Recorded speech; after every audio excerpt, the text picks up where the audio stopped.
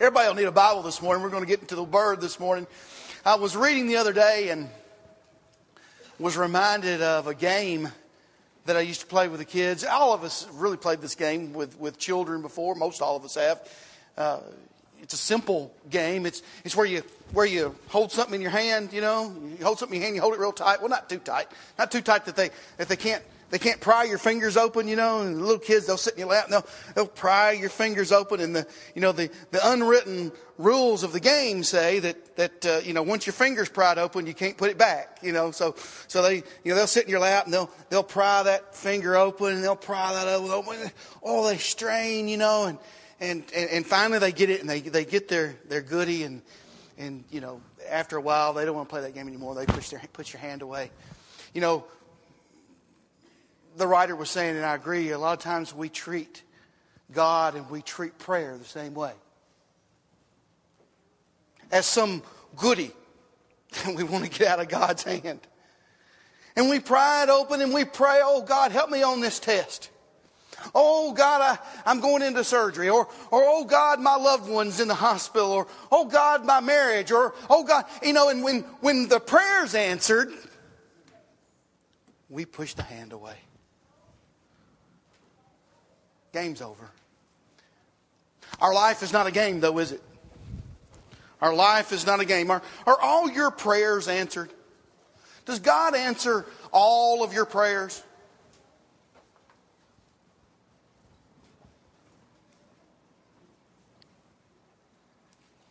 When we grow up, we understand that life is not a game. I mean, you do pray, right? You do pray not just for something that you need, don't you? Not expecting to get something. You do pray to God, right?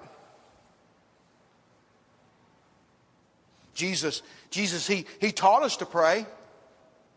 Jesus taught us to pray. Matthew chapter 6, verses 5 through 15. We have Jesus teaching prayer. We have the form with which to pour our own needs into. And Jesus implores us in Matthew chapter 7, verse 7 to ask, to seek, to knock. God is good, Jesus is saying. God is good and wants the best for us. So as the Apostle Paul said in 1 Thessalonians chapter 5, verses 17 and 18, we should pray without ceasing. In everything, give thanks, for this is the will of God in Christ Jesus for you. All Christians are God's children. Romans chapter 8, verse 16. But a confusing aspect is that the father of a practicing sinner is the devil. John chapter 8, verse 44. And we're all sinners. Romans chapter 3, verse 23. We've all sinned. So how is it God will hear our prayers, much less answer our prayers, being the sinners that we are?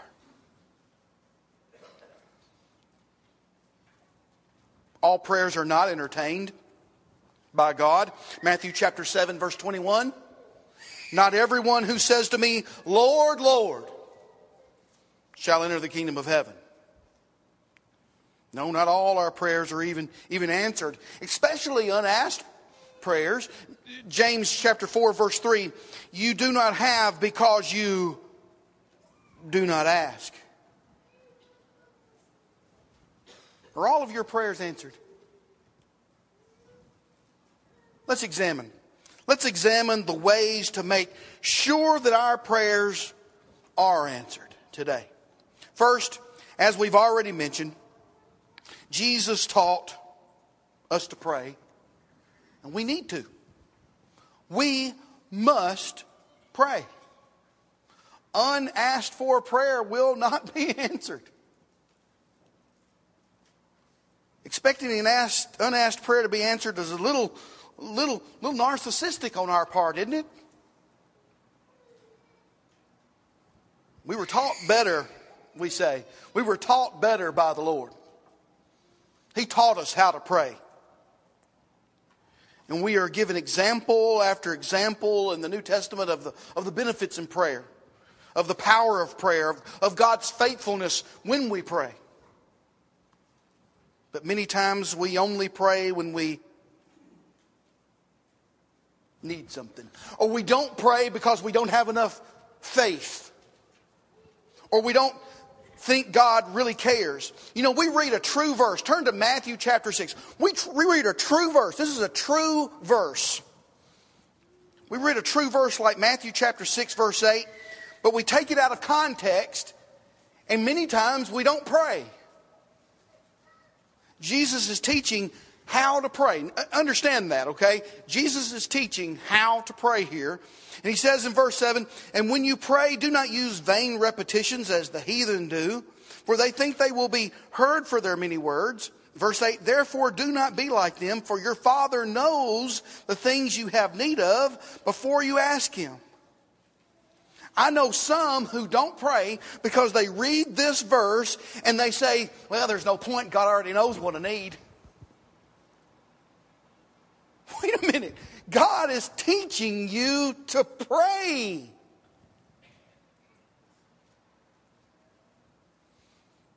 The context here is vain repetition. Don't pray like the Gentiles with vain repetition over and over and over again.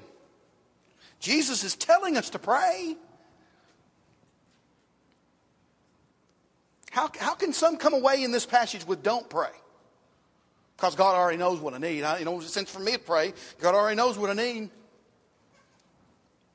John Fisher, a writer, I agreed with him this week. I read him who said he had a bad habit. And I have the same one. I have the same bad habit. You know, the kids will tell me something that they just learned. And I'll truthfully say, well, I already knew that. I already knew that. And then terribly, I'll one-up them. I think that comes with age. You know what I mean? I think that, this generation one-ups the younger generation, don't we? Don't we do that? If they have to walk to school 2 miles, we had to walk to school 5 in the snow both ways, uphill both ways. Isn't that the way it goes? Fisher says his wife, and my wife Dana's like this too. He said, when she hears something new, her mouth drops open. Her eyes get wide. Like she's never heard such before. When the kids tell her something new. And it's not an act. It's not an act. She may have experienced what they're telling her before, but she's never experienced it through their eyes. She's never experienced it like they are experiencing it. It's the same of God. He knows everything. Yes, He knows what you need. But we are all unique. And He's eager to hear you say it. He wants to hear you. He loves you. To have our prayers answered, we must pray. And we must pray in faith. Jesus told the disciples in Matthew 21 verse 22, whatever things you ask in prayer, believing, you will receive. Jesus expands on what James expands on what his brother Jesus said in James chapter 1 verses 5 through 8. He says that we must ask in faith without doubting.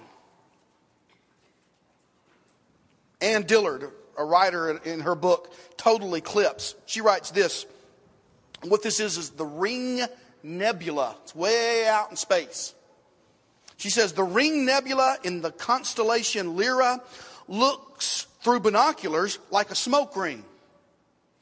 It is a star in the process of exploding. Light from its explosion first reached the Earth in 1054. That's when this star started exploding. In 1054 AD. What's 2011 now? This is a recent picture. It was a supernova then, and so bright it shone in the daytime, like the sun. Now it's not so bright, but it's still exploding. It expands at the rate of 70 million miles a day. It's interesting to look through binoculars at something expanding 70 million miles a day, she writes. It does not budge. Its apparent size does not increase. Photographs of the Ring Nebula taken 15 years ago seem identical to photographs taken of it yesterday.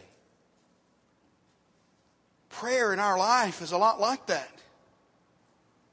We pray and we ask and we don't see it immediately. And so, well, God didn't answer my prayers. He doesn't care about me, and we get frustrated and we quit. But if we could look at it through God's perspective, if we could look at it through God's eyes, the details would overwhelm us.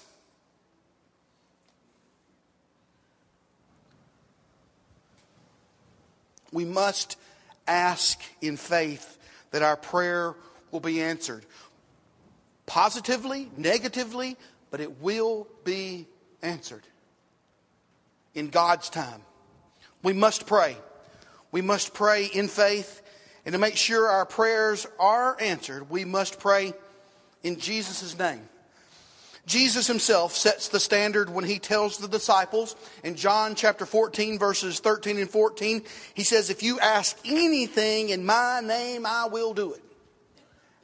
And Paul said in Colossians chapter 3 verse 17, whatever you do in word or deed, do all in the name of the Lord Jesus, giving thanks to God the Father through him. It is only fitting to ask in the name of Jesus. He being the author and finisher of our faith, Hebrews chapter 12 verse 2, and the one mediator between God and man, 1 Timothy chapter 2 verse 5. We must pray in faith in Jesus' name. And to make sure our prayers are answered, we must live a righteous life. We must be righteous. 1 Peter chapter 3 verse 12. The eyes of the Lord are on the righteous, he says. His ears are open to their prayers, but his face is against those who do evil. To make sure we are righteous, the first step is to make sure we are in Christ Jesus. Jesus said in John chapter 15 verse 7, if you abide in me and my words abide in you, you will ask what you desire and it will be done for you. The righteous, those who are right with God, practice righteousness. 1 John chapter 3 and verse 7. And it's God who declares what's right. God told Isaiah in Isaiah 45 verse 19, he said, I, the Lord, speak righteousness. I declare the things that are right. The righteous God keeps, because the righteous keep God's commandments. And all of God's commands are right. David said in Psalm 119 verse 72 that what came out of God's mouth was better to him than thousands of coins of gold and silver. But many Christians get frustrated here. And they say, how can I ever be good enough? How can I ever be good enough? How can I ever be righteous enough for the true and wonderful and righteous God to hear my prayer? The Christian, we forget that we serve a faithful God, a loving God. God wants all to be saved. He will forgive. 1 John chapter 1 verse 9. He will forgive if we confess. If we pray to him and we confess our sins to him, he's faithful and just, John writes, to forgive us our sins. And then we're right. Then we're right. then we can be heard by Him. Then we can boldly come to the throne of grace. The Hebrew writer writes. But we must keep God's commands and pray according to the will of God. We must pray according to God's will, and we can have confidence that if we ask according to His will, it will happen. 1 John chapter 5, verse 14. Praying according to God's will is the example that Jesus gave us. In the garden, in Matthew chapter 26, He prayed, "Not my will, but yours be done." That's our example. That's what our Lord and Savior Jesus Christ gave us to follow. We must pray in Jesus' name. We must pray in faith. We must pray in Christ. We must pray according to the will of God. And to make sure our prayers are heard, we need to be at peace with others. Let me let that sink in just a minute. Let me let that sink in. If you want to make sure your prayers are heard, you've got to be at peace with others. When Jesus taught prayer in Mark's Gospel, Mark chapter 11, the principle is very simple. Mark chapter 11, verse 25. Whenever you stand praying, if you have anything against anyone, forgive him, that your Father in heaven may also forgive you your trespasses. Anyone would include, anyone. It would include your brother, Matthew chapter 5, verses 23 and 24. Those who hurt you, Matthew chapter 6, verse 15. We must forgive, Matthew chapter 18, verse 35, the repentant brother, Luke chapter 17, verses 1 through 4. If your brother sins against you, it says in Luke, if your brother sins against you, rebuke him, and if he repents, forgive him. For our prayers to be answered, we must be willing to forgive all day long, if need be. We've got to be at peace with each other. And when we pray, we should work to bring to pass what we ask for. James chapter 4, verses 3 and 4, we read, we don't have because we don't ask. And we don't ask and don't receive because we ask amiss. We ask wrongly. God's will is something we are to be about doing. Not just talking about. Not just asking for. We're to be about doing God's will. Our faith without works, James says in James chapter 2, verse 17, our faith without works is dead. We've got to pray in faith. We've got to work it out in faith too, though. We can't just ask God and then sit down.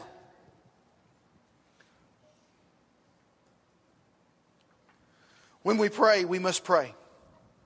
We must pray in faith. We must pray in the name of Jesus. We must pray in Christ according to God's will. We must be at peace with others. And we must work toward the answer. And we also should pray for all.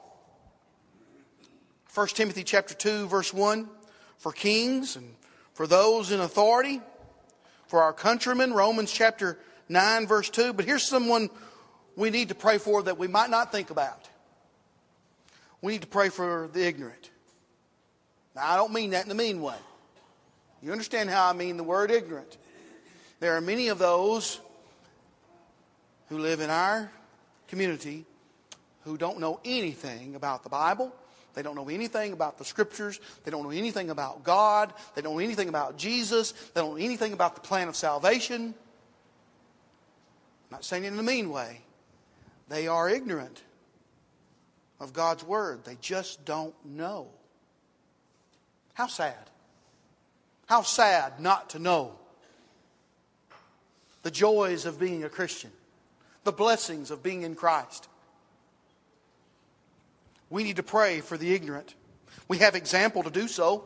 Paul's heart's desire in Romans chapter 10, verse 1, his heart's desire in his prayer was for the ignorant of Israel to submit to the righteousness of God, he says. As Brother Parker mentioned this morning in our class, they had a zeal, but not a zeal according to knowledge. They were ignorant of the ways of Jesus Christ. And Paul prayed for them. Jesus prayed for the ignorant. Luke chapter 23, verse 34. So did Stephen. Acts chapter 7, verse 60. As they were dying, Jesus on the cross, Stephen from stoning, they asked God to forgive the ignorant. They asked God to forgive those who were killing them. To forgive them, they don't know what they're doing. And the ignorant of the gospel in our century are marching toward destruction without knowing the love of God, without knowing the love of His family. God wants everyone to be saved. 2 Peter chapter 3, verse 9, we are all sinners, but God will listen if we pray.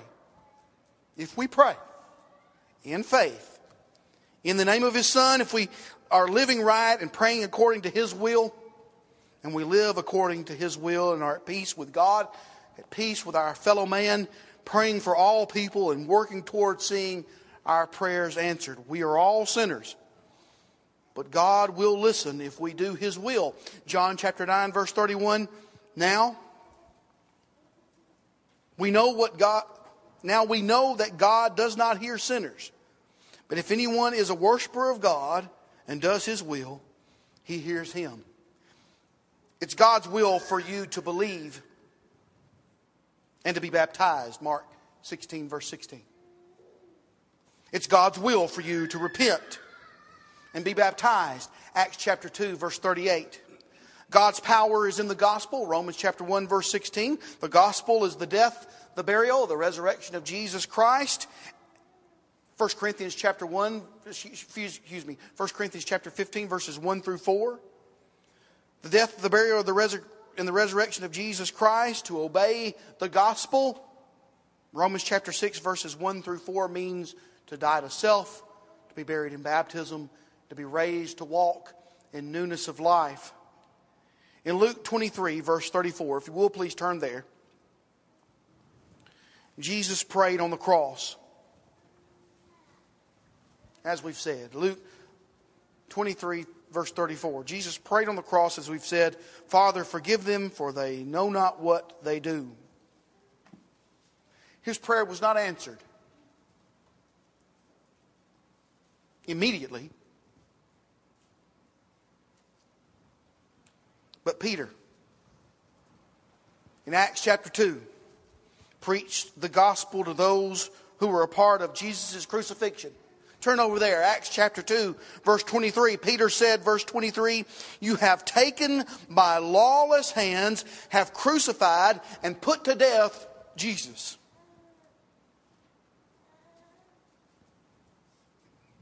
But God, verse 24, raised him from the dead.